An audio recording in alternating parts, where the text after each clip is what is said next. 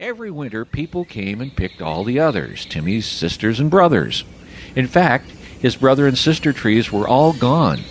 They had all been picked one year or another to be someone's Christmas tree.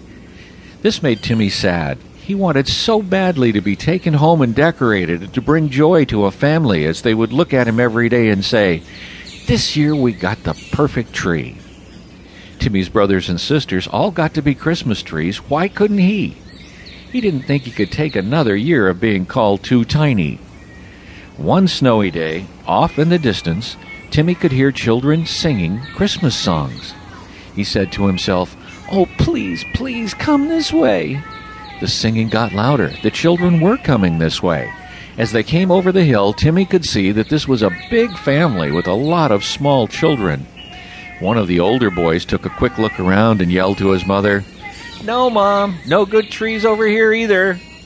Timmy started to get really sad, but then he felt something he had never felt before. The littlest girl in the family was hugging his trunk.